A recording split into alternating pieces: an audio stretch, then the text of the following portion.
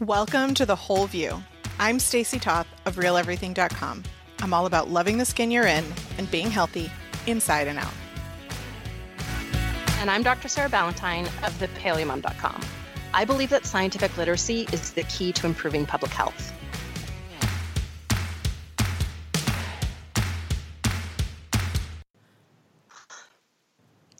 Welcome back to episode 404 of The Whole View. I'm almost getting used to saying that. I was just thinking today when I was getting ready, I was like, wow, it's been a month since we've changed over. How are you feeling about it, Sarah? So I was in conversation with one of my team members day before yesterday, and we were talking about the podcast and talking about, some questions that we had come in and how, where we were going to put these in our arc over the next few episodes. And I realized like partway through the call that I was absolutely awesomely every single time referring to the podcast as The Whole View. And I was so proud of myself because now let's be honest, I have a puppy, an 11-week-old puppy, and I am not getting enough sleep. And stringing together coherent sentences is starting to become a challenge. So the fact that I had made the switch to the new podcast name in my head so that it just came out organically in a conversation about the podcast, I mean, there should have been like confetti flying for that. That's a huge achievement, I think. I agree. And listeners, if you've been listening for a long time, it's probably the same for you. If you're new, it doesn't feel that way, but it's been over 7 years. It would be like changing your child's name when they were 7 years old. And then, of course, you're going to accidentally slip up and refer to it a little bit differently. So I am sleeping better probably than you. I am feeling well. I know our listeners have been so kind and thoughtful and sending positive vibes and messages my way. And I just want to thank everyone for all of that. I have been using my pulse ox, and yesterday my heart rate was completely back to normal and I was at 99%, and I haven't had any symptoms. This is my 4th day of being symptom free. So I feel like I can finally, I'm still a little bit holding my breath, but I feel like I can breathe a sigh of relief. And Matt went back to work as of today, 2 days ago. By the time you listen to this, he will have been back at work a week. But we are doing well. And I have really no updates since the last podcast because when we recorded, I was on the up and up, and I think just the shortness of breath is very similar to like when you get pneumonia or when you have some other type of illness like that. Even though you're quote unquote recovered, like it takes a long time for your body to rebuild back that strength and just like get back to normal. So I would say we still have, especially me, a little bit of shortness of breath, but I genuinely think that's just like my body. Yeah, the lungs need to heal now. Yeah. Like there was obviously inflammation, which would have caused a little bit of damage. I think the for any of our listeners who've had pneumonia, I've had it 8 times, I think. It's funny how you can lose track of things like that, but you actually really can. And that lingering like several months before you really feel like you're 100% is my two. Like the 2 experiences of pneumonia that I think always stick with me, that's one. And then the like pain of coughing is always like the other one, like those 2 things, because they're so distinct and I've never experienced them outside of pneumonia. So I have been wanting to do antibody testing to know for sure whether or not I've had it. And when I do this, I will absolutely give all of our listeners an update. But it's one of those interesting things where I go, well, there was, a week towards the end of February when we knew we had community spread here where, I didn't finish a couple of dinners because I lost interest in my meal and I had a dry cough and I ran 99 for, fever, which for me is high because I normally run cold. Maybe that was it. And the hypothesizing in my head that really becomes like a unhealthy like perseveration, I think needs, it's time to get a data point and just know for sure. But I'm interested to know, you're getting your antibody testing pretty soon, right? Tomorrow, actually. Oh, wow. So I'll be able to tell you next time we talk how it went and all of that. I honestly am not anticipating having the antibodies. And I know that I wish that I had them. And I think part of my anticipation is not wanting to be disappointed. Mm-hmm. But we've talked before on the show about neutralizing antibodies or not. And because all of us were so mild, me more less than anyone else. Not as mild. Not you as had mild. A worse case than still the rest of your very family. mild considering the range that we've talked about on the show. Like in the spectrum of things, our whole family had it very, very mild. So I'm just saying to myself, it might not have been enough to create neutralizing antibodies and or enough to be detected. Yeah. Like you might just have, I'm sure you have them. It's just whether or not there's enough to be above the sensitivity of whatever test they'll run. So that's the other thing that I'm trying to figure out, because there are, this is not a COVID show, by the way, everybody. This is just chit chat update before we get into the meat of the show. But there's the quality of the antibody tests is a huge range. And so that's one of the things that I have yet to actually research is like, okay, which tests are actually available to me, because I can get them in a couple of different places now locally. I could do a mail order one. So like which one is going to be the best option to give me the most reliable results? And then how much do I cry if it's negative?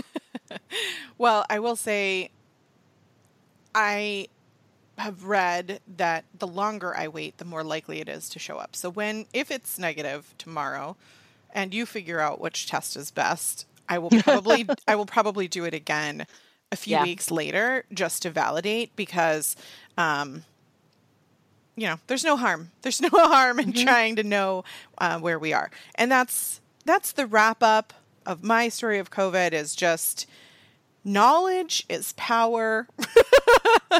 Knowing. I believe that all the time. I know. I think that's really like the tagline of our show if someone hadn't already coined it. But, from everything from the pulse ox to, knowing your temperature and doing the breathing exercises that I mentioned, to being able to test your breath hold time, different kinds of things like that. That knowledge, all of that has been the best thing for the whole family as we recovered. And now I can say we are recovered, and I would really like to move on.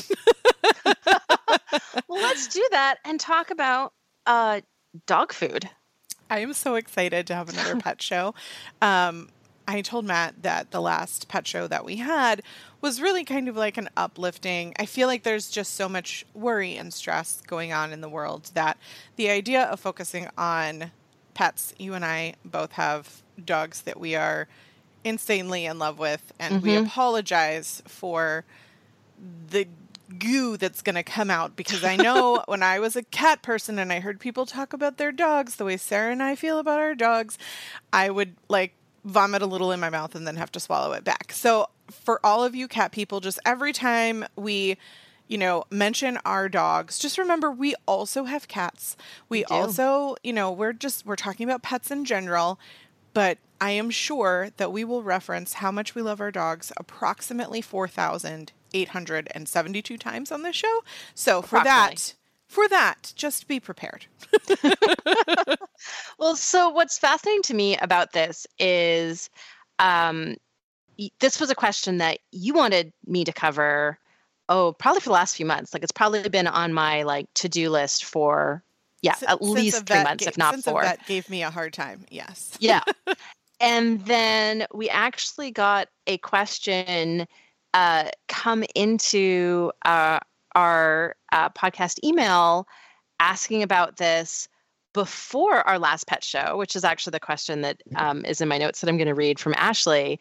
But then also after our last pet show, and after I sent a announcement of my puppy to my newsletter subscribers, the most common question that I got back was this exact same question of what do I feed? What do I feed my dog? And all of these different things that the internet tells us will kill our dogs. So let me read Ashley's question because I think that'll help bring some structure to this conversation. Also, she starts it off with lots of nice words. So never hurts. Listeners, that is always the key to getting your question read on the show. That and being a mind reader for questions, I will also continue to push to Sarah. Those are the number two reasons. Also, asking a question that has already been a topic we've discussed. Yes, that too. So Ashley wrote, "Hi, Sarah and Stacy. I started listening to the podcast several years ago while I was living in New York City. Every evening after work, I would get on the train, put in my headphones, and listen to an episode. I guess I'm one of the listeners you are always apologizing to for the early episodes. I have to say, I truly enjoyed them all and have learned so much valuable information. Thank you for all the hard work you both do to educate and entertain your listeners.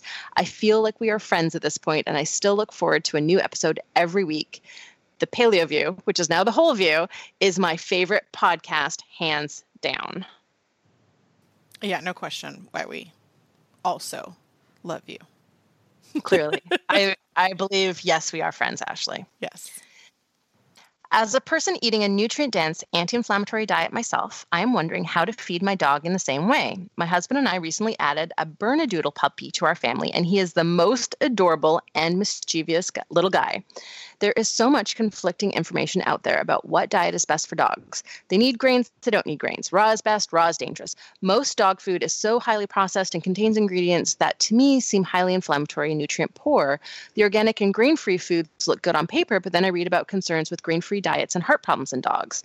I like the idea of a raw diet, but that also requires a lot more work on my part to source and prepare his food, which just isn't practical for my life right now. I would love to know the science on this topic so I can feel confident in what we are feeding our dog so that he can continue to be a healthy and happy pup. Please help.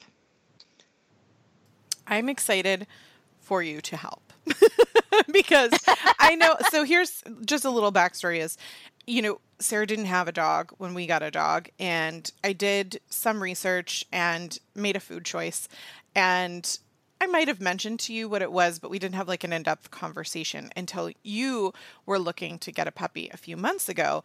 And then I was like, well, this is what I'm feeding Penny. And you looked into it and you were like, hey, this isn't so bad. You actually gave it a thumbs up. And I was like, yes. So it is possible to have, do your own research. But I know Sarah has the most knowledge and research on this because you know how she likes to tackle science and research on things that are, important to her. For those of you that don't know, the whole reason that Sarah is the person she is because she went paleo and was like, oh, if I'm going to do this, autoimmune especially, I'm going to research it and understand the whys and the hows. And then here we are, how many years later? So, when you started talking about your preparation for your puppy, the amount of research that we talked about on the last dog show also applies to what to feed. And I will say I've had 2 veterinarians tell me that a grain-free diet for a dog is not good. A raw food diet for a dog is not good. And when I say, okay, well, what do you suggest and why? The foods that they recommend are exactly as Ashley indicates. They are foods that would be high inflammatory. And I know because Penny came in on that kind of dog food and because she has food sensitivities that cause what I would call eczema in a dog, but it's like flaking of skin and itching and she chews at her paws and that kind of stuff. I know if we don't give her like the foods that she needs, she has a problem with dairy, she has a problem with a couple of things, then her skin gets irritated. So I know that she's affected by food the same way humans are. So I'm really excited for you to dive into the science on that and help us all figure out in a positive way how what is the ideal diet. But before we do that, I want to remind our listeners that just as we humans make our own choices, and you do the best that you can with the knowledge that you have, and maybe you decide that you're going to transition your pet to a different food after this, or maybe not. Like, there's no shame, there's no guilt, there's no coulda, shoulda, woulda, there's no, I'm a bad person because I did this before. Or if this doesn't work for you and you like the food that you're giving your dog and your dog is healthy and happy, then that's okay too. Like, this is not us telling you what you need to do. This is the science on what would be optimal, and this is knowledge for you to be empowered to make your own choices. And also, just like we often put out the caveat that neither Stacy nor I are medical professionals, and nothing we say on this podcast should be a substitute for medical advice. We're also not veterinarians. So, what? How do you know that? I know. Well, I'm kidding. We're not. I'm kidding. Secret veterinarians. No, neither one of us are. But this is something, Stacy, I like how you said, this is just how I live my life, is by doing research. It is really, really true. It's how I process stress. It's how I prepare and manage change. It is just my personality is to, like I often say, I'm like a scientist both by training and by nature. And this is what I mean. Like this deep dive into all of the science behind any given thing, whatever happens to come up in conversation that day, is just how I navigate life. So I did do a few hundred hours worth of research before getting a puppy on all of the different aspects of what I was getting into. And diet was one of those. So I thought it would be interesting to answer Ashley's question, starting with that sort of ancestral diet approach, because that's so consistent with how we approach food, and not in the historical reenactment aspect. I'm not trying to exactly mimic hunter-gatherer diets with what I'm doing. I'm not going to throw on a toga and grab a spear and go live in the woods, but rather that I'm looking at the foundation of the diet and trying to understand what it is that makes that diet, that ancestral diet, so optimal for human health. And that always brings me back to nutrient sufficiency, right? Meeting the body's nutrient needs is the primary criterion for a healthy diet. So what are the nutritional needs of a dog, and what is the ancestral diet that would help to meet those? So let's start with talking about what wolves eat, and then we'll talk about the adaptations that domestication actually drove in terms of evolutionary pressure. So wolves, actually dogs and the modern gray wolf share a common extinct ancestor. So here's a super fun fact, Stacy, that I did not know until I was researching this podcast, that there is great debate among biologists about whether or not dogs and wolves are the same species. And some biologists believe that dogs are a subspecies, and all like other, dingoes and other sort of domesticated dogs are subspecies of the gray wolf. And other biologists believe that they are their own species and that wolves and dogs are separate species. Isn't that cool? It is very cool. And also, when you said the word dingo, I felt like I felt like a 12-year-old boy. Who needed to put on an Australian accent. Yes. Yeah. Thank you for that. That was nice. Okay. So anyways, whether they're a subspecies or the same species, let's start with what wolves eat. So wolves are scavengers and hunters, and they really eat anything they can catch. So that goes all the way from small rodents, even some insects, all the way up to very, very large mammals. And what they do is they eat the whole animal, and organ meat is always the first to be eaten. If the whole, the pack is hunting down a big animal, the highest level, the alphas in the pack will get to eat the organ meat because they get to eat first, and then it goes down. And that's actually part of how pack structure is maintained, because the highest level in the pack actually get the most nutritious diet, so they stay the healthiest and the fittest. So they're preferably eating the organ meat. Except for like very rare cases of abundance, they eat everything. So they eat organ meat first, then they eat all of the muscles, then they eat typically the ribs. A lot of small bones are consumed, or the larger bones are gnawed on and partially consumed. They'll eat nearly all of the hide, including fur. So they really do leave very little behind. So if you see a carcass left behind by a pack of wolves, there's typically a skull, some spine, maybe some hip bones, and that's about it. And then the other thing that I found really interesting is, because this is going to be really relevant to dog diet, is by eating the stomach and the intestines, wolves are actually getting a fair amount of plant matter that's partially digested. And then they also eat grass. So this is one of the things that I have found endlessly fascinating about my 11-week-old puppy, is her obsession with grass and twigs and leaves and occasionally rocks, which she's not allowed to eat. But actually, we see this in wolves too. So there was research that was actually testing for evidence of grass in wolf stool samples, and found that up to half of the stool samples studied had evidence of grass consumption.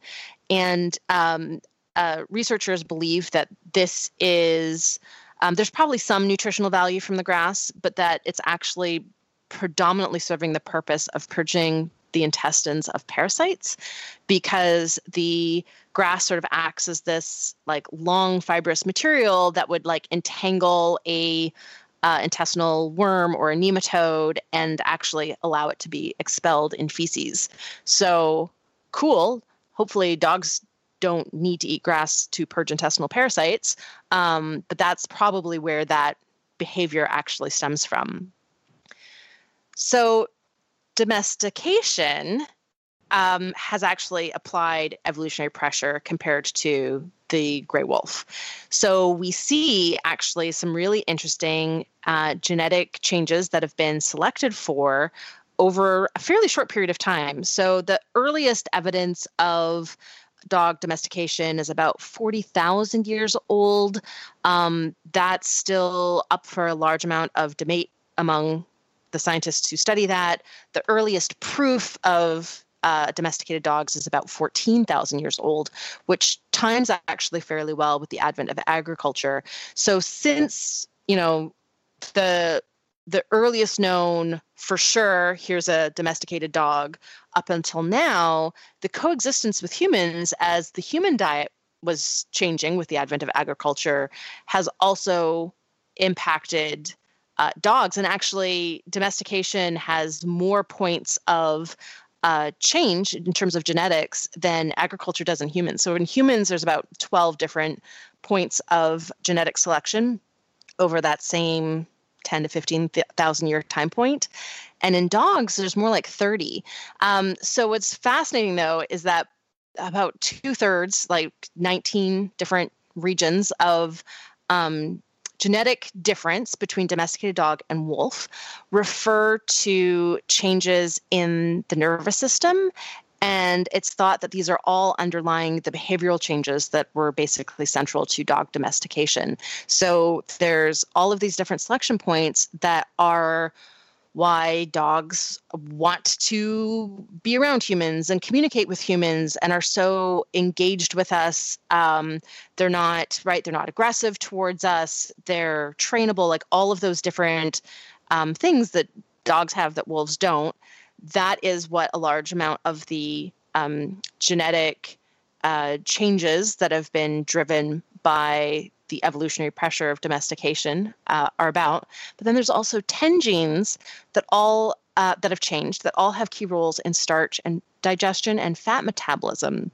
And what separate studies have actually shown is that those genetic changes dramatically improve the dog's ability to digest starch relative to the wolf. And so we see that in amylase copy number, sort of similar to humans having developed an increased ability to digest starch, but over more like 1.5 to 2 million years. But so wolves only have 2 copies of the genes that allow them to digest starch. Dogs have between 4 and 30, which is huge. And then they also have a different form of the sugar digesting enzyme maltase that looks a lot more like the omnivore version or the herbivore version compared to the carnivore version that wolves have. So there's these sort of well-measured changes in dogs compared to wolves that have made them more adapted to eating more starch. Now, that doesn't mean they are like need a grain-based diet. It doesn't mean that starches are the foundation of their optimal diet, but it implies that they need a little bit more starch and carbohydrate than the wolf. So not a grain-based diet. Dogs are still what's considered facultative carnivores. So facultative carnivores are not strict carnivores. So they eat some plant foods in addition to animal foods, but they can't thrive on a truly omnivorous diet. So they still need to eat the dominant amount of their calories from meat, but they're well adapted and may actually need a small amount of their diet to come from plants. And where science is sort of pointing is that really the optimal diet for dogs is similar to wolves. It's like whole prey approach, this whole animal approach. So eating really every bit of the animal that that is edible. I mean, you would probably not even necessarily claim that bones and hide are edible, but really eating everything that can be processed from an animal, and that should probably make up something like 85%, maybe 80% of the diet, with a variety of plants making up the other 15%. So that leads really well into the question of raw versus cooked. And what I found a PhD thesis that actually this was the whole thesis, and we can put a link in the show notes so that any interested listeners can go read it as well. But what's fascinating about this thesis is that it was really an evaluation of raw food diets in terms of digestibility. They were looking at various markers of health. They were looking at stool and what was left behind and stool quality, and comparing that to processed kibble. And then they were also looking at safety. And they showed a couple of really interesting things. So one, they showed that the safety profile of raw food diets was very high. And so they sort of put a nail in the coffin to the myth of like raw food diets give dogs food poisoning. Obviously, if you gave your dog rotting meat or E. coli contaminated meat, you could give your dog food poisoning. But the raw food formulas that they were evaluating in this thesis were all shown to be very, very safe. Can I ask a question? Yeah. Do you happen to know if there has been contamination or recalls on non-raw dog food? Because this is the point that both vets made with me. And the point was there's a higher risk of it being contaminated, and there has been recalls on raw dog food before. And I'm like, are you telling me that there hasn't been recalls on regular dog food? Like, that just seems surprising to me. There's been tons of recalls on regular dog food. I mean, do you remember the melamine poisoning of, what was that, 2007? I mean, that was on dog food and cat food. It destroyed one of my cat's pancreases, and he had diabetes ever since. Now, that wasn't an E. coli recall. I'd have to go look at all of the FDA recalls and see. But I just mean, yeah. By saying, I warn people who are going to listen to this research and make decisions about their dog food that if you put your dog on a grain-free, especially a raw food, and that looks different, by the way, which we'll get into. Like, it's not, I remember seeing an Oprah special and like seeing her actual raw dog food that she made, her team made for her dogs. That isn't necessarily what you need to do to put your dog on a grain-free raw dog food or whatever. But my point is that the number one thing that I heard from my vets when you take your dog in is like, what are they eating? And so I feel like being armed with information, like, well, there's this many recalls on this, yes, but there's also recalls and risk up because of food quality on these other things or whatever it might be, right? Like there can just be contamination. Sometimes it's not even about quality or whatever, right? So I mentioned this as you mentioned the point in the thesis because that has been the absolute pushback for me, and it really made me question what I was feeding my dog until you and I had a conversation and we looked into the nutrients, and you helped me feel better about how the choices that I was making and why I was making them. But I also will say, like, I was watching Penny really carefully. I was watching her weight because she was underweight for a really long time. She doesn't like food. Part of that is she's picky and she didn't like some of the food we were giving her. And also, like I said, the skin's scratchy. But now I've gone on a complete tangent. But what I'm saying is I made those choices for good reason, but I was still being questioned and doubting myself with a veterinarian. And so I ended up finding a veterinarian now that I trust and that I can be honest with about what we're doing and why we're doing it. Just the same way you would with like a medical professional is if that doctor isn't working for you, your vet or whatever, if you don't feel comfortable with them, remember they are providing a service to you. You're choosing to go there and give them your money. And if you don't feel comfortable or you don't feel like their beliefs align with your beliefs, you can always find another one. So end of tangent. So thank you for expanding on that because it gave me a chance to actually look up some data. Now, keep in mind, listeners, that I looked this up in a couple of minutes. And so it's totally possible that this data is not fully up to date. I'm looking at an article from 2015. So keep in mind that things could have changed in the last 5 years, but this answers at least the preliminary question. So it's looking at the 5-year FDA recall rate for salmonella contamination, and there were 26 total dog food recalls. 23 of them were kibble, and 14 were raw food diets. So that actually implies that raw food is safer, although, again, I'm going to throw on all of the caveats and say raw food diets have become more popular since, and it could just be that difference could be an artifact of how many people are feeding kibble versus how many people are feeding raw. But I look at those numbers and go, yeah, it probably means that safety profile is about the same. And 26 total recalls in 5 years also implies that the safety profile is just pretty good across the board. Like that's not a ton of recalls for salmonella contamination. And especially given that that's one of the dominant concerns over raw food diet is organism contamination, whereas typically the concern on kibble diets is more like chemical contamination, right? Like the melamine contamination in 2000, I think it was 2007, might have been 2008. So that to me, that looks like a pretty equivalent safety profile. So thanks for giving me the time to quickly look that up. Well, full disclosure, we might have edited the podcast to give you a few minutes to do that.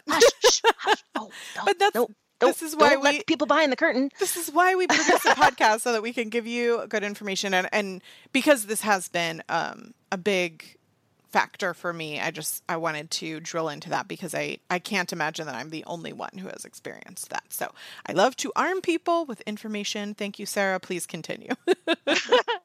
So this was my main take-home message from reading this thesis, and actually it confirms a lot of the research that I was looking at beforehand, and it basically showed that raw diets were highly digestible. Processed kibble diets were not as digestible. So the raw diets they were evaluating were like greater than 90% digestible, and processed kibble were more like 80%. And that 10% difference that's a marked difference in terms of like how much of the volume of the food is actually usable nutrients. But what was interesting to me was that high quality kibble diets, or high quality cooked diets, were also highly digestible. So they were actually equivalent. So it wasn't as much a question about whether or not the ingredients were raw, so much as how processed they were. And so what you see in a lot of like the name brand processed kibbles is you'll see ingredients like extrudates, right? So that's like poultry byproduct meal, hydrolyzed proteins, brewer's rice, which is a very refined rice, or corn gluten meal, which is a very refined corn. And you're talking about ingredients that have undergone a fair amount of processing, which strips vitamin and minerals, which is why vitamins and minerals are always added to those formulas. And then it also actually reduces the digestibility. So there was another study, and we'll make sure there's links to all these studies in the show notes, that actually just looked at the digestibility of, it was actually poultry that had been extruded, which is a high heat processing, and showed that it lowered the digestibility of that ingredient to be, similar to all of these other like highly processed ingredients. So what was interesting about this thesis is while it showed that a raw food diet was, safe and highly digestible and, very healthy, at the same time, it didn't make the case for raw food being better as long as you're comparing it to a high quality diet. So for me, what I took away from that and the similar research that I was doing as I was figuring out what I would feed my puppy was I care much more about the ingredients, the quality of the ingredients and the processing of the ingredients, rather than whether or not each ingredient is raw or cooked. I just don't want an ingredient that is like superheat processed. So it can be cooked, just not processed in such a way that would reduce its digestibility. The other thing that this thesis went into was looking at how the fiber content of food impacted digestibility. And what it made a case for was what they were calling animal fiber, which is that same like bone and hide and fur that wolves would eat, that whole prey type approach, because those, right, the structure of those parts of the prey of a wolf, for example, actually allows it to have some prebiotic properties. So it actually supports the wolf gut microbiome, and it looks like dogs need something very similar. And so one of the things that came out of this is you don't want too much fiber, because too much fiber decreases digestibility, but you do need some fiber, and that fiber should come from some sort of, again, this sort of like whole prey approach, as well as coming from some plant foods, because dogs are adapted to consuming a small portion of their diet from plant foods. This is super interesting for me, I think, because I had cats before, and I know we're talking about dogs specifically, but I had cats before, and the conclusion is much different in cats in terms of like their food and being omnivores and how much they're getting and all of that. And so the mechanism behind why coming together is fascinating for me, from wolves eating stomachs and getting plant matter that way, and then also food quality. And I think it's reminiscent of my like early days at PaleoFX and the anthropology talks and all of that. Like I'm soaking it up. So I actually was expecting, and I should be completely honest with this, as I was doing this research, I was expecting dogs to be better adapted to cooked food, and I'll tell you why. So if you look at that time frame of domestication, humans have been cooking for a lot longer, right? So humans have been cooking food maybe even up to like 1.5 million years. And when you look at human evolution, you can see these like rapid increases in brain size that have happened with every dietary change that would have allowed an increase in digestibility of the food. So you can see a rapid increase in brain size when humans started eating starchy tubers, or early humans, very very early humans. And then you can also see this sort of similar increase when humans started cooking food. And there have been a bunch of studies. We actually talked about this like way back in episode 304 when we were talking about whether or not to eat raw or cooked vegetables. We actually talked about the research showing that cooking food, and this is the same whether you're looking at protein, carbs, or fat, actually increases our ability to absorb energy from that food. So it actually increases the digestibility of the food. And my thought was, just like that ability to get more energy from the same amount of food, for humans, it's believed that freed up time for more sort of like socialization, exploration, which allowed for tool development, and that extra time, basically using those brains helped to drive over generations, drive increased brains. And when you look at the time for domestication for dogs, dogs' lifespans being so much shorter, that's actually enough generations for evolution to a whole new species. Although, again, biologists haven't concluded whether or not dogs are actually a subspecies of wolf or a different species, a sister species of wolf. But I was expecting that there would be a similar evolutionary benefit to eating cooked food scraps, right? As dogs were being domesticated and spending more time from humans and eating more sort of like the leftover food that humans would have left behind, although they probably also hunted their own food for a large part of that domestication process. I was expecting to see an adaptation to the higher digestibility of cooked foods for driving a lot of the changes that we see in a dog's neurobiology compared to a wolf that we also see in those other like 20 different genes.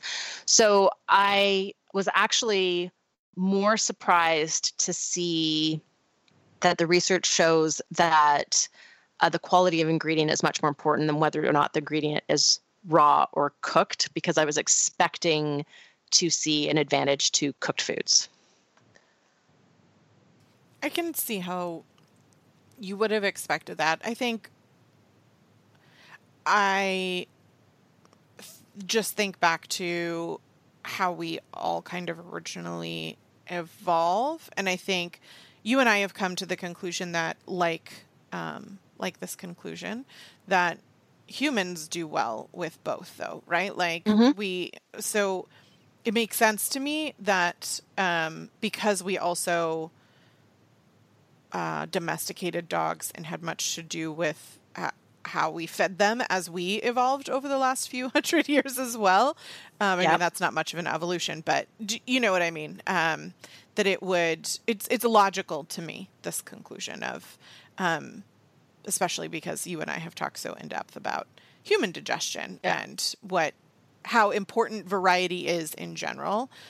Like I said, it's different for cats, which is fascinating to me. But then if I think about what cats do and where cats come from biologically, like what they're originating, and how much a shorter period of time since domestication for cats, much shorter. Yeah. I don't much shorter for every other animal. Dogs were the first. I don't know if you've seen those videos where they talk about, like, they show videos of cats just looking menacingly at humans, and then like they put the quotation of what cats are thinking from the perspective of like coming from a lion not long ago. Like they think of themselves as still king of the castle, and they just are frustrated with humans. Like I always put those voices on my cats. You know what I mean? Like they just are different species. Okay, moving on. Very different. So that, I think, opens up this whole other question, which Ashley also asked about, which is the link between grain-free foods and diet-induced dilated cardiomyopathy. And this was a huge research point for me because I don't allow gluten in my home for my own safety. I even buy like super boutique-y fish food for my fish so that I don't touch gluten-y fish food. So, and that's just because I'm so incredibly sensitive. And so it was a real conundrum for me as I was doing this research to realize that there is a link between grain-free foods and this, basically this type of congestive heart failure that is not linked to genetics. I mean, there is a dilated cardiomyopathy that is linked to a gene, and that is one of the reasons why I did so much research when I was figuring out where I was going to get Soka, to make sure that her parents were genetically screened and both negative for all of the different problematic genetically linked health conditions. But in 2018, there was this pretty big spike in vets and veterinary cardiologists reporting to the FDA these cases of dilated cardiomyopathy that did not seem to be linked to genetics. And just so that people know, what happens in dilated cardiomyopathy is, again, it's sort of a type of congestive heart failure. So there's no enlarged heart. And then the symptoms are decreased energy, lethargy, a persistent cough, and difficulty breathing, loss of appetite, and eventually episodes of collapse. And it is life-threatening for dogs. And also dogs can have sort of like a silent dilated cardiomyopathy for a long time, where they're not showing signs of the disease as the disease is starting to progress. So by the time you know that the dog is sick, it's progressed so far that there's not a lot of treatment options. And so it has a very high mortality rate, something like 20%. What happened was the FDA then sort of made a call. They had in sort of July 2018, they put out this like warning. Here's the one thing that seems to be in common between all of these different dogs is that they're almost all, 91% of them, are on grain-free diets. And we don't know what's going on, but we're going to start studying this. And so they collected more data, they collected more cases, and then they released a report in July 2019 that was looking at all of the different correlations between diet, different dog food ingredients, and dilated cardiomyopathy, and also tried to at least identify potential mechanisms. And so one of the things that they found, again, sort of 91% of the dogs in this, it was about 530, I think, different cases that they were studying. 91% of them were on grain-free diets. 93% of them were on diets that were very, very high in peas and or lentils. So that's really important, and we'll get to that again. So peas and or lentils was actually a more substantial ingredient. About 40% were eating potatoes or sweet potatoes. So that was potentially not as big of a link. But also almost all of the dogs were on a kibble-only dry food, grain-free diet high in peas and or lentils. Only 9 of the 530 some odd cases were raw food diets. Only 1 was a home-cooked diet. There was only 24 were fed a mixed diet. So almost all of these dogs, 452 out of, again, 530, were on a like grain-free, kibble-based diet that was high in peas and lentils. So this is research that's ongoing. There's a couple of different labs across the country that are really trying to understand the mechanisms behind why these particular grain-free diets are causing diet, and it's called diet-induced dilated cardiomyopathy for a reason. And the most likely mechanism is that there's some kind of anti-nutrient in the legumes that's blocking taurine absorption. So taurine is an amino acid that is exclusively found in meat. It's not considered an essential nutrient for dogs because they can synthesize their own, but it may be conditionally essential. So same as we have some amino acids that we can actually make, but we don't, we need to get some from our diet because we can't actually make enough for our needs. Taurine may be that for dogs. And there's certain breeds of dog that are more prone to taurine deficiency. So they're more prone to not being able to make enough taurine. And that includes golden retrievers, which made up 20% of the affected dogs from the dilated cardiomyopathy. And that includes Labrador retrievers, which made up another 10%. All the rest of, there was a ton of other breeds, the 30 some odd different breeds that made up the other 70%. So that helps to bolster the hypothesis that what's driving this, again, is sort of like an anti-nutrient in peas and or lentils that is blocking taurine deficiency. The other piece of information that's helping to support this is that many of the dogs that had been diagnosed with diet-induced dilated cardiomyopathy responded really well to taurine supplements, even if they didn't measure as taurine deficient. So again, there's something potentially blocking taurine absorption, or maybe even like a taurine pathway. Taurine is well known to be important for cardiovascular health.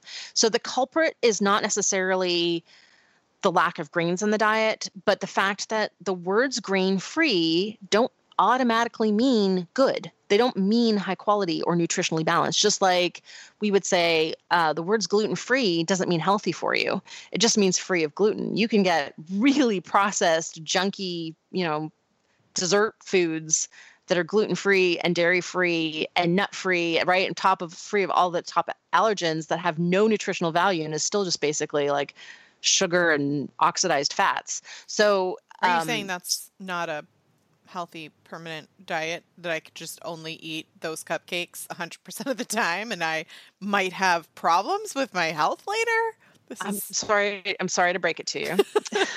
No, I think I've got some bad news. I think this is like such an important point to make, and I'm glad that you related it to that, because one of the things that I think about often with dog food is like, this is the thing that you're giving to your animal every day, all day, in most cases, right? Like, we intentionally feed Penny some good human food, right? Like when we have steak, we give her the gristle, or you know what I mean? Like different things like that. Yeah. But for the most part, like most people feed their pets one food all day, every day for a lifetime. And so, if it is highly refined or processed, like you're indicating, like if you think about that from the perspective of that gluten-free food that I have absolutely no shame or guilt in saying are things that, for example, we get a gluten-free cake for someone's birthday, and like, okay, we eat that then, and then we move on and we eat like our regular food the rest of the time, and our body has time to adjust. And depending on what you're able to eat, like the inflammation of that one food or the reaction that your body might have to it is entirely different than if you had that every day. Breakfast and lunch and dinner. Totally. I mean, it would be tasty. So I think let's remember that this is still it's still an active area of research.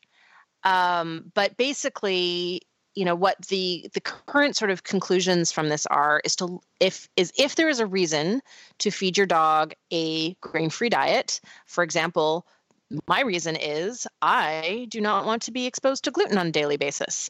And there are no gluten-free dog foods that aren't also grain-free. That was one of the things that I spent a long time looking for. I ended up calling my vet to ask for a recommendation. She was like, oh, no, that doesn't exist. Was like, well, maybe there's a good quality food out there that has rice, but that's actually like gluten-free, but not necessarily strictly grain-free. And maybe that is a direction that I can go. And it doesn't exist. So the only way to get a food that is strictly gluten-free is to get a grain-free food. And so it's really important to look for grain-free options where peas and lentils are not in the top 10 ingredients. So the top 10 ingredients are considered the major ingredients of a food typically. And so it's not that a small amount of peas and lentils is terrible. So that analysis showed that peas and lentils were commonly in the top, even like 3 ingredients in a lot of those foods. But the analysis was anything in the top 10 ingredients was in the analysis from the FDA. So that became my criteria. And I think the other thing to know, so a lot of grain-free foods have subsequently added taurine to their formulas since this spike in DCM cases in 2018 and 2019. But taurine is also actually naturally very, very high in organ meat and much lower in muscle meat. So it's another reason for looking for that sort of whole prey ratio type approach to dog food.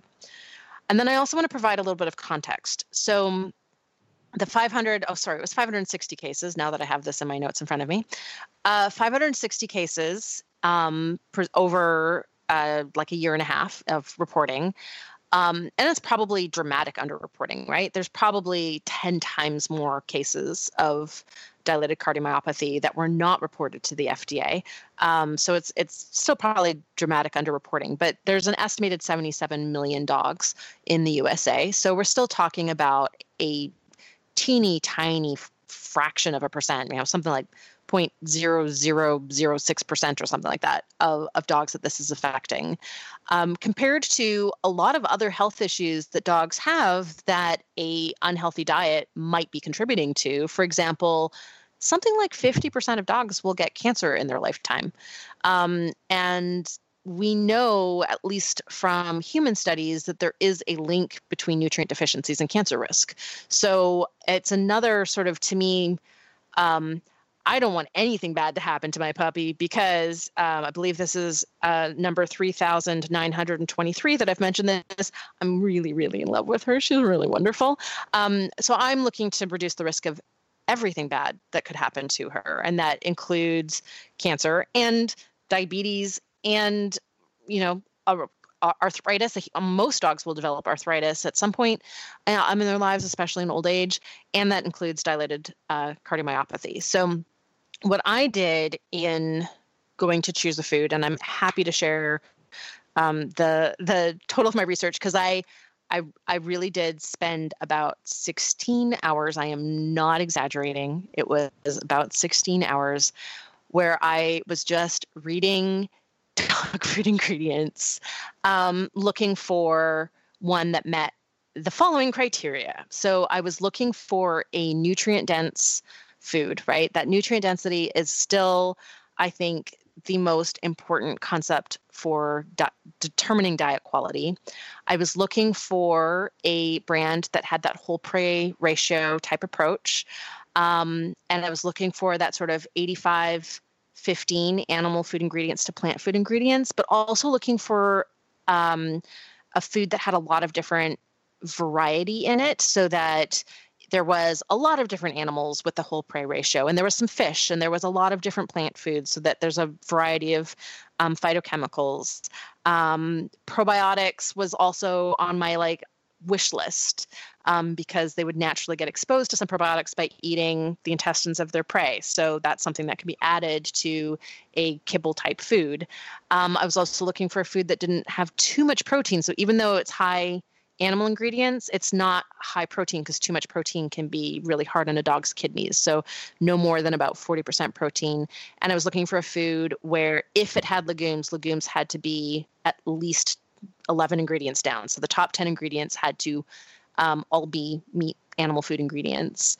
And then once I isolated the kibble that I would use, the other thing that I'm doing is also giving a mixed diet, so that not every meal is kibble. So some meals are kibble because it is really easy and wonderful.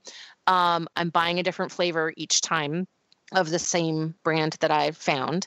But then I'm also doing, it's rather than doing wet, like canned wet food, I'm doing a rehydrated freeze-dried food, because the freeze drying process preserves nutrients better than the canning process. So she's getting at least one wet food meal a day as well. And then I'm mixing up the nutrients with training treats and chews. So I ended up choosing to go with Orijen. They're not the only good brand out there. And Stacy, what you're using for Penny, I think, is another really high quality brand. But Orijen basically checked every single box of what I was looking for. And so it was like such relief to find, like, the first legume ingredient is number, I think, 17 on their ingredients list. They have animal meals in their ingredients list, but they're not exudates, so they're not processed in that way that makes them less digestible. What they really mean is that it includes, right, some of the bone and cartilage. So they're really trying to use everything that's usable from the animal. And then they have, a great variety of really high quality plant foods. And one of the things that they don't have to do with all of those high quality ingredients is throw a ton of vitamins and minerals in as added ingredients. But the other thing that I'm doing on the advice of my vet is I am giving her a taurine supplement. So my vet recommended VetraScience Cardio Strength supplement, which contains taurine, but also carnitine, glycine, vitamin E, EPA, which is a long-chain omega-3 fatty acid, CoQ10, gamma-linolenic acid, vitamin B9, magnesium, potassium, and selenium. So they're all really important nutrients for heart and actually liver health as well. And my plan is to give her that supplement at least until she's full grown. So, looking at the strain on the body of this rapid growth phase and making sure that she is getting all of the nutrients that she could possibly need. And so, really, I think the food is probably high quality enough that she doesn't need the supplement, but I also feel like the supplement's not going to hurt. And it potentially has the benefit to help dramatically. And then, as I mentioned, I'm trying to mix things up with training treats. Her favorite is I've got this pastured turkey breast that I bought when it went on sale after Thanksgiving that was so gamey that I couldn't eat it. My family couldn't eat it. I tried, hiding it in stews. I tried so many things. I tried throwing a ton of spices on it, and every meal that I made with it was just not. We still ate it because we don't waste food in this house, but it was really gamey. So I ended up just leaving it in my freezer, and turns out Soka loves gamey meat. That's her favorite. I can get her to do just about anything for that. So I cooked it in an Instapot and then chopped it up, and she gets tiny little bits for training. And then I found some other really high quality training treats. Grizzly smoked wild salmon training treats. It's, salmon ingredients with a little bit of gelatin and kelp and vitamin E. Pupford liver training treats. It's just beef liver, beef heart, and a little bit of vitamin E as a preservative. And their sweet potato treats are just sweet potato. And recall, dogs are fairly well adapted to starch, so I don't feel bad giving her those at all. And then I just found them. And Carissa, my chief operations officer, recommended them to me after finding them for her dogs, was Vital Essential freeze-dried minnows. They're whole minnows, little tiny fish. And so I'm really excited about those. I have a feeling my dog, unlike Penny, is ridiculously excited about food. She has yet to meet an edible or even non-edible thing that she won't try to eat. Including rocks. Including rocks. I have pulled probably 10 rocks out of her mouth now. But she when it's mealtime, when she even hears the sound of stainless steel tapping on something, she gets super excited because she thinks it's her bowl. So when I pick up her bowl to fill it for a meal, she starts doing these zoomies running around the house. She follows me. She knows where the food is, but she does this extra loop because she can't contain her excitement. And she just starts jumping up in the air. She's not jumping on me because we've been pretty clear that that's not cool. But she can't contain her excitement. So she just does this bunny hop jump in the air, with this play bark yelp, but it's just excitement. She can't contain it. And I'm teaching her manners. So I don't put her bowl down until she sits nicely, which is so hard for her. And you can just see her shaking with excitement, waiting for this bowl to get put down. And I'm trying to find ways. She literally will eat her dinner in with wet food, it takes maybe 3 or 4 minutes, but her kibble meals, it's 20 seconds. It's so fast. She pretty much is just a vacuum cleaner. So we're trying all kinds of different things to get her to slow down, doing some hand feeding, which also good for preventing resource guarding. And also doing things this morning, I put a tennis ball in her bowl, which maybe made it take her 40 seconds to eat her food instead of 20. So, that was super helpful. I've tried giving her meals in a snuffle mat. It's just, she's super food motivated, which is probably one of the reasons why she's been so easy to train, because she's super smart and will do anything for food. I can take her for a walk, go down a street we've never been before, and have a dog walking across the road. And if I pull out food, she is locked on me and she will do all of her tricks. So that's really unusual. for a dog to be that food motivated. It's crazy. And probably why I'm going to be able to train her to do hundreds of different stuff things. But that's been my approach, is to really basically take that sort of nutrient density approach, the whole prey ratio, and then round out her diet, really do like a mixed diet. So it's not just kibble, and then round it out with as many sort of high quality ingredients, but also really different ingredients. So not just the same training treat every time. She also is getting natural chews, like grass-fed beef bone, naturally shed deer antler. I just ordered her some beef trachea. So everything that I'm trying to do with her is about nutrient density and nutrient variety, which are the same principles of how I choose my own foods. Yeah, I was just going to say, I think one of the things that I love about all of these dog foods that you and I feed to our dogs is that it is helping the sustainability and the respecting of animals that I feel really passionately about with our food supply chain. And, we've talked about this many times. I wrote Beyond Bacon because of it, right? Like eating nose to tail is super important. And what I love is that not only are our dogs getting all this nutrient density and things that you've talked about that they need, but it's also helping to take care of the supply of animal parts that humans aren't eating. And so thank you, dogs, for helping us respect the whole animal and a lot of these parts, like these beef parts and stuff. So like I mentioned, we really struggled for almost a year in figuring out what to feed Penny. I mean, you and I have had so many conversations about it, and we started off transitioning her to a higher quality kibble because she came to us on what I will call the fast food of dog food kibble, right? Yeah, we took 2 weeks to transition her off of the food that she came with. Yes. And so the easiest thing was kibble because that's what she was used to. And so we found Stella and Chewy's is the brand that we switched her to and ended up coming back to after a long cycle, which I'll talk more about. But so we put her on. They had a puppy kibble that was higher quality. It was ingredients that I felt good about. And I didn't want her to be on kibble long term, but that was intended to be a transition for her.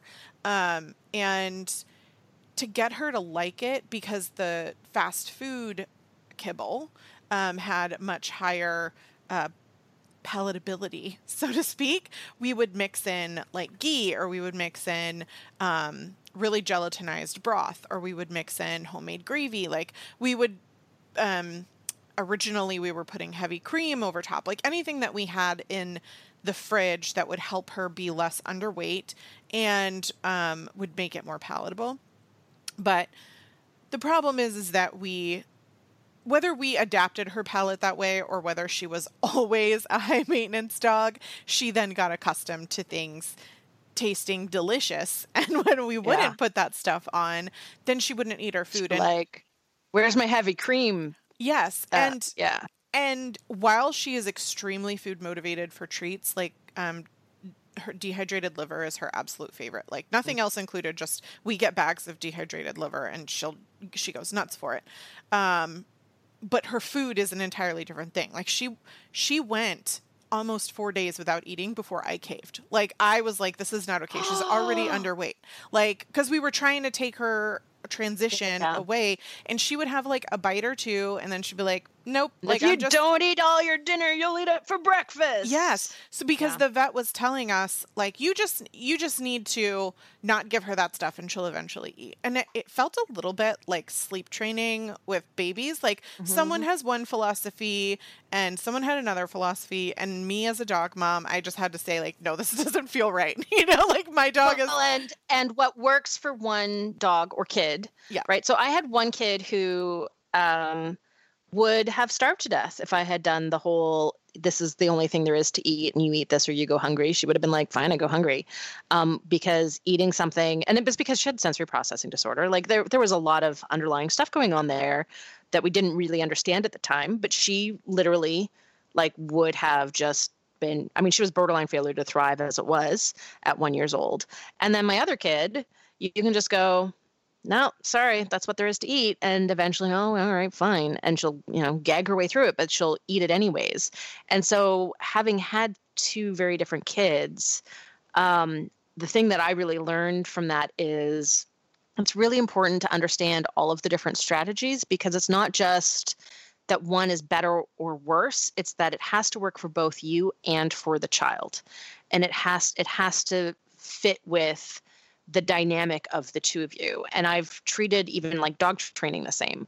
I have done a ton of research, and I've different variations of positive training, and I'm using something in between that seems to be working really well for Soka and for me. And it's that I think it's really important to recognize that with a lot of these things, there's no one way, and there's always going to be exceptions. There's always going to be that kid who would starve to death, or apparently that dog who will go 4 days without eating because they are missing their heavy cream on their food. Yeah, and you know what? She wasn't like, she didn't have an attitude about it either. Like, she has an attitude about going on walks when it's cold outside or raining. Like, she knows how to throw some shade. She didn't have shade about the food. She just was like, nah, not interested. Like, just nah. And occasionally she'd come back and sniff it, and she'd be like, nope. Still not good enough. Still not good enough. So what I ended up doing is getting her Stella and Chewy's, they have like a stew that you can put on top of the kibble. And so this was a way for us to give her, it's human grade, and it would go like on top of the kibble, and then we mixed it up. And the problem with that is mostly that it's expensive. Yeah. Because you're essentially like, I could make a stew at home and put it in small containers and freeze it, and it would save me a ton of money. But she was eating that. She only liked 2. There was like a variety of, I think, like 10 or 12. She only liked 2. I'm telling you, my dog is really high maintenance with food, and that's okay. Like, everybody's going to have a different dog experience, right? So, and I want to emphasize that Penny was underweight, and so that it was really important for us to figure out how to get her to eat something that was both, in my opinion, healthful, as well as, could be enough nutrients for her to both put on weight and to, be nutrient sufficient. So we put this stew on top of the kibble, and then she was happy for a while, like not just for a while, she was happy, but it was expensive and cumbersome because it came in like something that was metal lined. The pouches that they come in, it's more than one serving, so you have to refrigerate it, but then you can't just like microwave it, and her bowl is metal, and so we'd have to like put it in something else and heat it up and then mix it with her kibble, and it was like a 10-minute charade just to feed the dog. It was like a whole thing. So I started looking into additional things that we could feed her. And that's when I shared with you what we ended up going with our long-term, and she absolutely loves, and it's so much easier for us, are these freeze-dried patties. And the Still by Stella and Chewy, so it had the same flavor profile for her. And it does have taurine added, which I really liked. It has, kelp and a lot of the things that you talked about. It's really clean for a dog food. It does have plant-based as well as meat-based mixed in there. And so what we do is we crumple up the patties, and then we just add a little bit of hot water. We have like one of those, what do they call those, hot faucet spigot things on our sink for... Yep, that's what they call it. A tea maker? That's what I call it. Hot faucet spigot thing. Yes. Listeners right now are shouting out what I can't think of. But anyway, we have one of those. And so we're able to add just like a tad bit of that hot water, which is warm when it first comes out and not super hot, to her food, which was a tip from you, Sarah, because the problem that we were having originally is that we would crumple those patties up over the kibble. Because remember, we're still trying to transition her off that kibble. And then I think it was just so dry for her. she would eat the patties, but then she would kind of like pick around the kibble, and it wasn't enough food. Like when I was looking at, the quantity that she needed in order to put on more weight, she wasn't getting enough.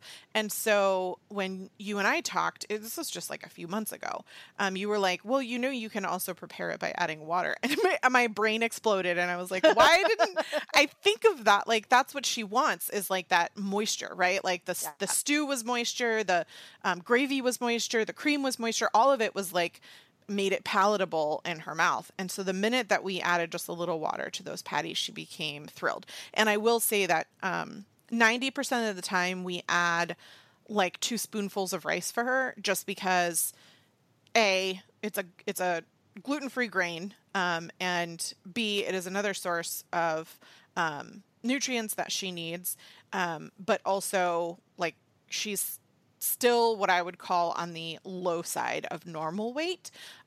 You can still like see her ribs a little bit. So I'm not worried about giving her too many filler calories, so to speak. I'm like, just whatever you need, just eat it. And so we cook her rice in broth once a week, and we just like leave it in the fridge, and that's Penny's food. And so we're able to, put like basically 2 spoonfuls of rice, a couple of dinner patties, add a little bit of water, stir it up, and it takes 1 minute. And it's way more than I anticipated doing for a pet. And every time we feed Penny, I make jokes about, Oprah's dogs. I don't know, listeners, if you haven't seen that clip, please YouTube it, because this is like way back in the day before clean dog food was a thing. And Oprah was sharing about it, which, thank you, Oprah. Good for you. But at the same time, like, her dogs had their own chef. You know what I mean? And so I'm like, here we are making Penny's food, little spoiled doggy. But she is also, like I said, treat motivated. And we found at this point, because she likes Stella & Chewy's and we trust their ingredients, like they have treats and they have different kinds of things. Dehydrated liver is her favorite. But we've been able to find that as a picky dog, she likes that stuff. They do sell, I don't know if you know this, Sarah, but they do sell like dehydrated sweet potatoes. Like you can get like a bag of it mixed with dehydrated bananas and different kinds of things. We tried all that. She literally, she'll do the trick and then she'll leave the treat on the floor. Like she won't even eat it. Poor Penny. Just like, all that work for this. I mean, and she'll give you snark about it too. She'll look at you like, okay.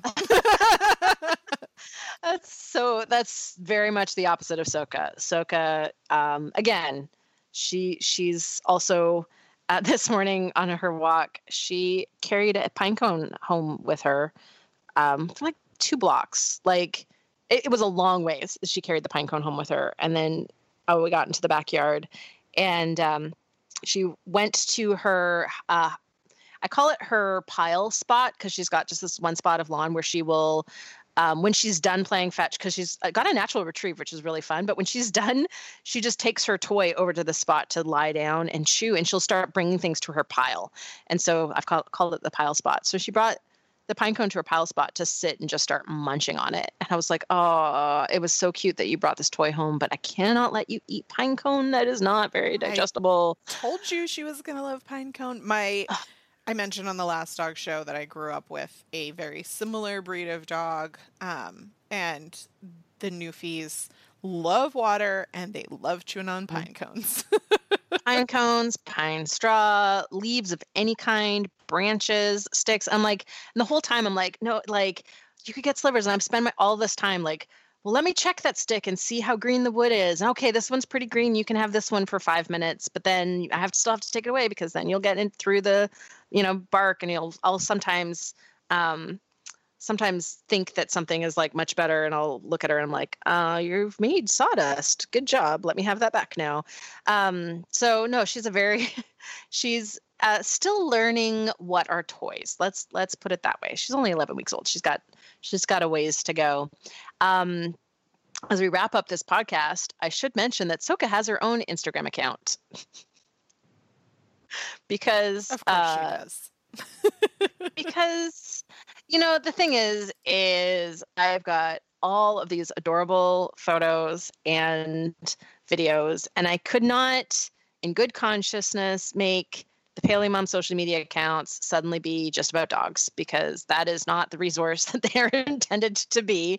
Put a lot of effort into making my social media accounts like really awesome conversation starters and places where you can get really valuable information. So turning that into, here's my cute dog, while some people might enjoy it, it's just definitely not the plan. So no, I created her own Instagram account. So it's just a place for me to put fun photos of her. It's at Soka PWD, so Soka PWD for Portuguese water dog. And you're welcome to follow her. I don't know how long I will keep doing it for, basically until like this is just a fun thing for me. It is a hobby. And so I am not promising to be diligent or consistent, and I might just decide that I'm not interested in anymore in a few months, or maybe she'll get more Instagram followers than I have and be like a Dogs of Instagram superstar. One of those two things could happen. If she becomes a Dogs of Instagram superstar, obviously I will have to then more diligent and consistent. So there's already some really adorable videos and photos on there. And they're about a week behind real life just because it's the way I roll.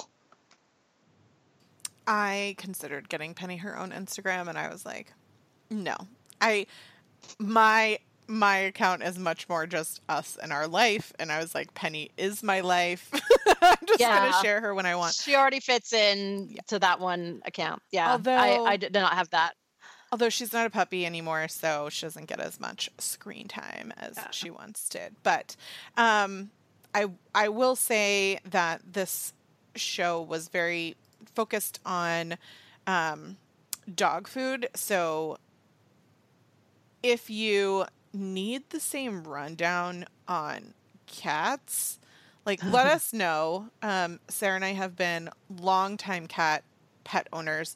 And so I'll just say, while we haven't prescribed a show, we both feed our cats Origin cat food, if you're wondering. Yes. So Origin is also, I think, what would be called semi-raw. So like 2/3 of their meat ingredients are raw.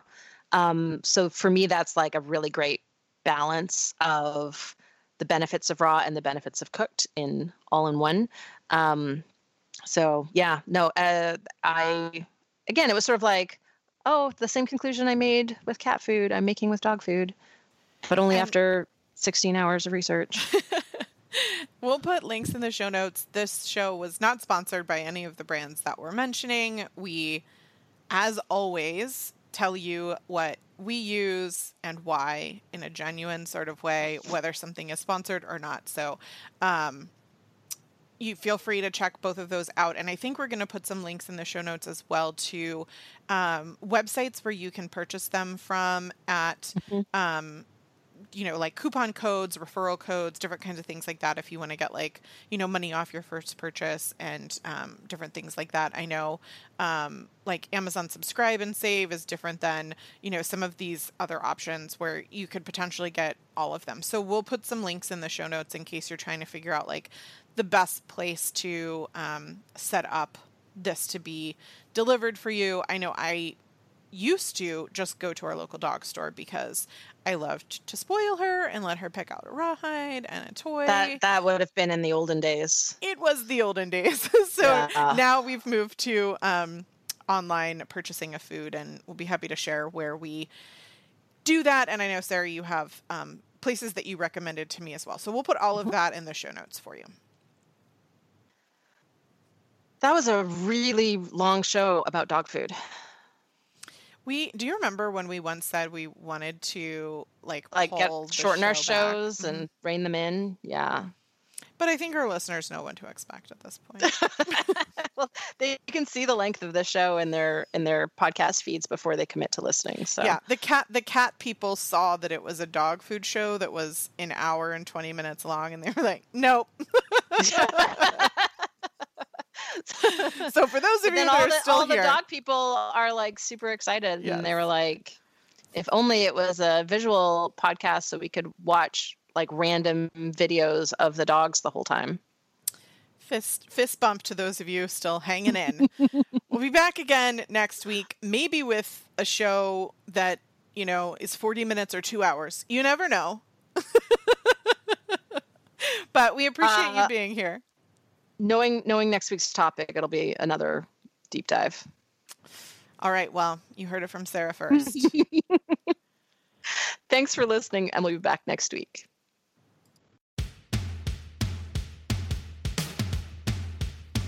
Thank you for being part of this awesome community. We know that we would be besties if only you could chime in. Super besties. The best way to stay in touch with us is to engage on our social media, subscribe to our newsletters, and share this podcast with others. Thank you for sharing. We love your reviews in iTunes, Stitcher, or however you listen.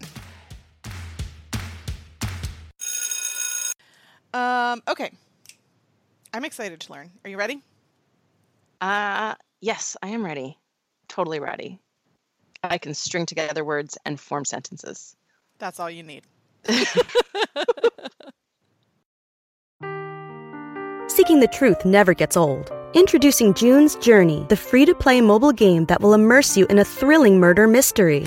Join June Parker as she uncovers hidden objects and clues to solve her sister's death in a beautifully illustrated world set in the Roaring '20s. With new chapters added every week, the excitement never ends. Download June's Journey now on your Android or iOS device, or play on PC through Facebook Games.